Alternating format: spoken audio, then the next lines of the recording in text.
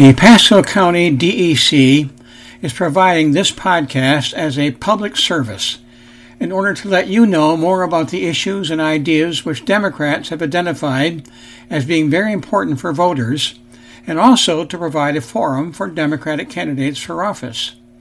Our podcasts are open to anyone interested in how Pasco Democrats are dealing with the important issues of the day.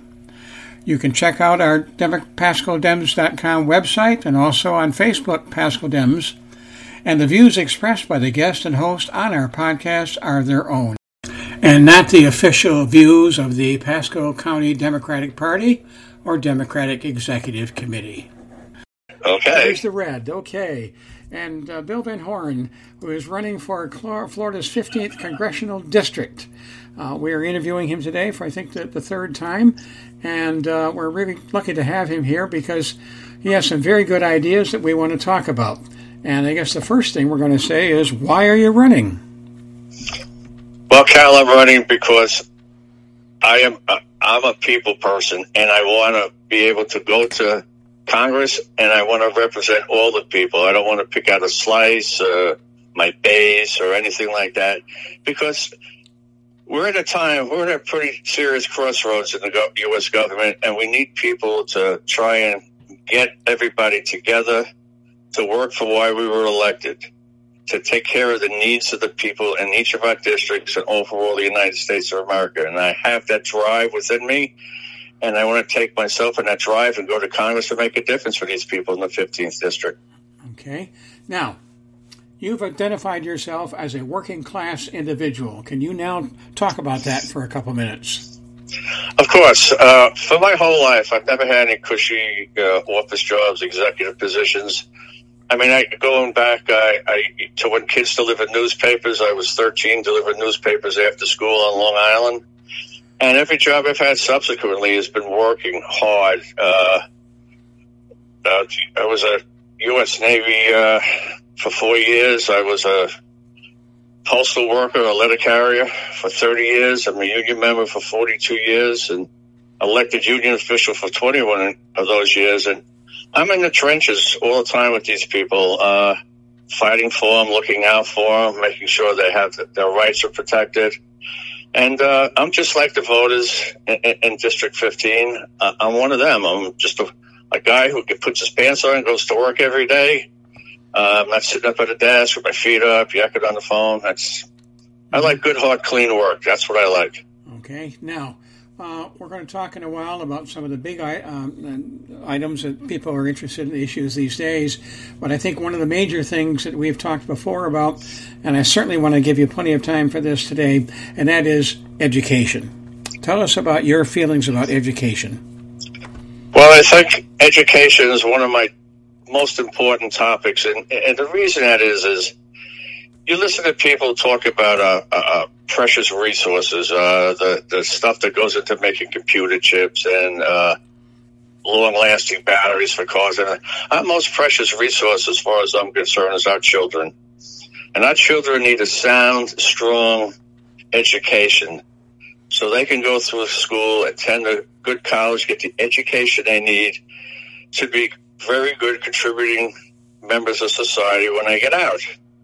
I also think that the federal and or state government should get out of the business of telling schools what they should teach. I mean, there's too many things negative going on about banning books in school, probably classics. I don't know if they banned Gone with the Wind yet, but I mean, I'm sure if they happen, that'll be next. I mean, and it's ridiculous. And, you know, kids who are questioning with their sexual identity can't say, well, I think I'm gay in school. I mean, what's that going to lead to these children?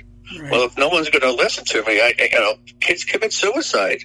I mean, it's unspeakable about this. Mm-hmm. And as far as I'm concerned, First Amendment gives you the freedom of speech to do whatever you want as long as you're not trying to incite a riot or anything like that. Mm-hmm. Plus, our school teachers, they need to get paid a living wage. We shouldn't have to go vote on a mill to give the teachers a pay raise. They're ranked 47th or 48th out of 50 states in this very rich country of ours. And I would like to take care of that when I go to Congress. And get a granted aid, where the Florida State would have to use that money for what its intended purpose, and that would be to raise the salaries of school teachers and the associate positions within the school, other than non-administrative ones, obviously. So, because, and this has got to extend to all low-income schools. Everybody, they should have the same resources. A school in the Bronx or South St. Pete or, minority areas should have the same accessibility to the latest technology like you would in Manhattan or Beverly Hills or very rich environments like that. And I mean, they need to have it because that's what this country is involved in now, and computers and all that technology is just going to get more advanced. Everybody needs to have an opportunity to learn these things. Yeah, and I know DeSantis and his cohorts are obviously trying to it's the irony that they have in terms of we don't want the left out there to indoctrinate our kids. So in turn, what they're really saying is we're going to indoctrinate them. And you keep thinking that DeSantis is not just running for governor; he's running obviously for president in 2024. And I would fear what would happen to our nation. Would be worse than Trump. With the education and stuff like that. Yeah. See, like I said in the past to different people I spoke with, my wife and I adopted our 3 special needs grandchildren. The oldest one at the time was 8. He's 20 now. Zach is autistic. And because of his disability, he's got other disabilities, believe me, but this is the one that got me involved with the school. I used to go to Cypress Elementary minimum 3 times, probably once a week, for the longest time, and I met just about every teacher in that school, administrators as well, off campus when they have parties and stuff. Yeah. And I can tell you, Cal, the last thing, and you know this as a school teacher, and your wife knows this as a school teacher, the last thing a teacher wants to do is indoctrinate the children about politics, race, sexual identity, or anything else. They are there, one, because they love the job. They're dedicated to the job. They're dedicated to our children. They love our kids, and all the teachers want, other than, respectable pay, is to teach these children everything they need to know and can know so they can get the optimum education they can and push them, towards careers and through college and stuff like that. That's all. The teachers are no different than me and you. Yeah. We're all working people. You're fortunately retired, but they have a simple, they just want to go teach. Leave them alone. Yeah. Pay them what they deserve and teach you what you're supposed to. Right. There are some very fundamental things that one can talk about in terms of what the Constitution is, and there's certain historical events, etc., and certain books you could read as an English teacher and have them talk. But I think one of the basic things that good teachers are trying to do is suggest, here's how you can learn to ask questions. And if you can learn to ask questions, then you'll be in good shape in your life, because that's probably the hallmark of an intelligent individual. Ask the questions and get the answers and so forth. Anyway, I'm going to ask this about you. It's another one. What do you think are the most important characteristics that a politician should have, and let me change that back, as an elected official should have? What are the best characteristics of an elected official?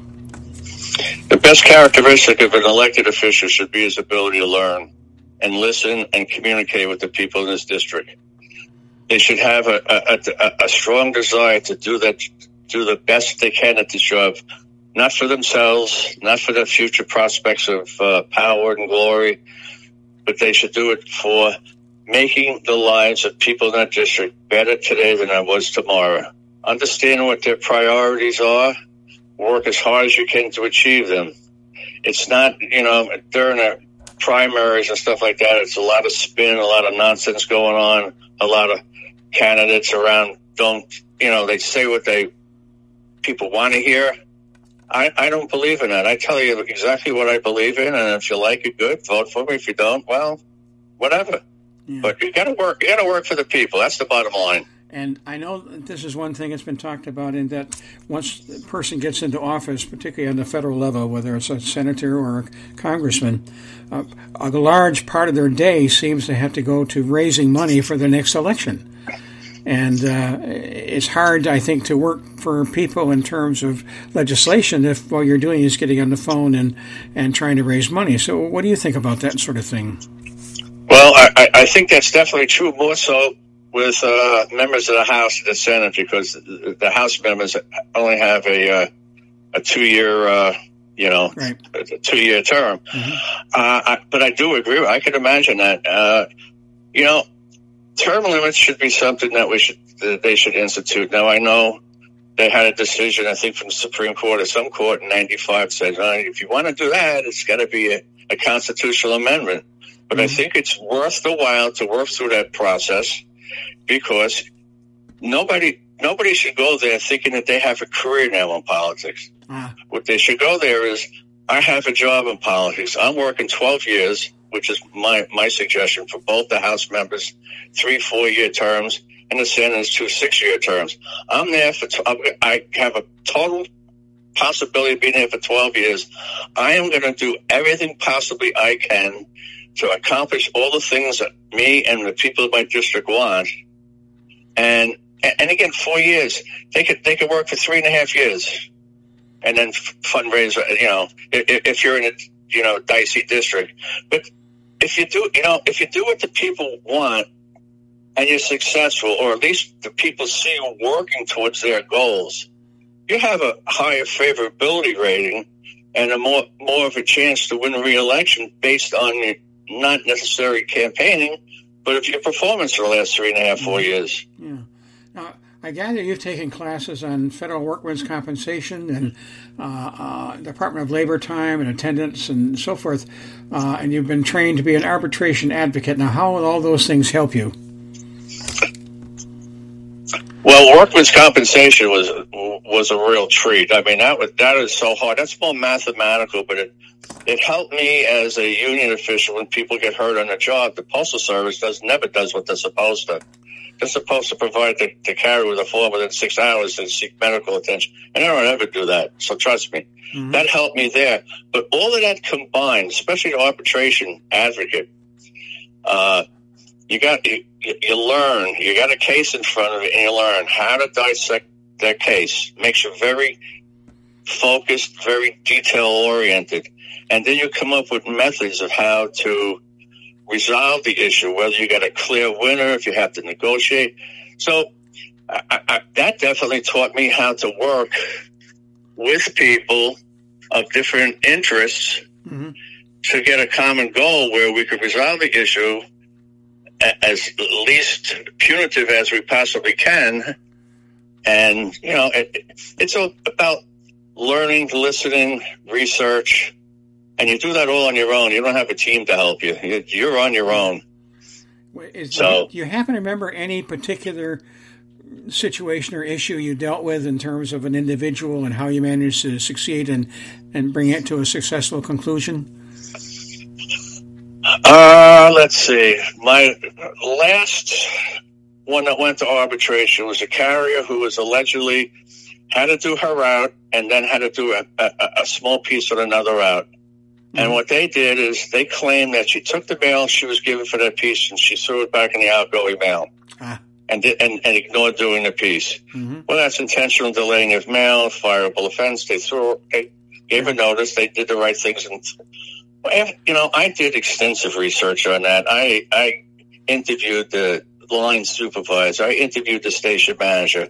I asked them to produce evidence. Where's the mail you claimed it? And I went through it, and I researched it, and we won the case. And then after the case was won, I had to research 6 or 9 months worth of time clock rings to get her back pay. And the overtime she missed because she wasn't on the clock, she got about $6,000-7,000. And that was tough because they didn't like this girl because she's outspoken and she's lackadaisical. She's a damn hard worker. She had the same route I had in downtown Clearwater. And I know just how hard that was, but yeah, they had her out the door and forget about it. I got a job back and back pay. Good. And I'm assuming for the moment then that if people were coming to your office, or you were a congressman, and some people come in and said, hey, I want this, And other people came in and said they want exactly the opposite, that you would be able to try to figure out ways of maybe coming to compromises or whatever. I got to tell you the stupidest removal grievance I've ever did in my life. Mm-hmm. Okay. This guy, and it was during route inspection time. Now, route inspection time, you have a supervisor riding in your truck with you, and he records every blessed moment, every piece of everything. Mm-hmm. So this guy had an express mail piece, okay? Express mail in Clearwood had to be delivered by 12. It was about 12:15. He comes across a piece. He says, "Oh, I missed a piece." So he fraudulently, with the supervisor in the car, he fraudulently enters that it was delivered at 11:58 with the boss watching him. Oh. Okay, this is the dumbest. They put this guy, and he was close to retirement as it is. He would have lost everything. Wow. They had him dead. I mean, dead to rights. I mean, I don't care if the glove didn't fit. Yeah. You know, he was dead to rights. Okay, out the door. So I sat down with the station manager. Didn't go to the postmaster. It was the station manager. I resolved this grievance. We went back and forth for weeks. No, he's going to get. I come up with this situation resolution. No, I came up with nothing. After a couple of weeks, we sat down. I said, "Look, this is a decent guy. He did a stupid thing. One thing in his career, he did something stupid. It's wrong. He knows it's wrong. The whole world knows it's wrong. Let's do this. Let's let him keep his job." And he agreed. I talked him into it. And that's how you resolve it. And that is an impossible situation, Kyle. I tell you, I think of the guy Dick every day, because I was just thinking about him sitting inside before. Dead to rights, out the door, gone, and nobody could save him. But we got lucky. I must have hit a soft spot with the station manager, because we signed an agreement. He kept his job, and then he subsequently retired.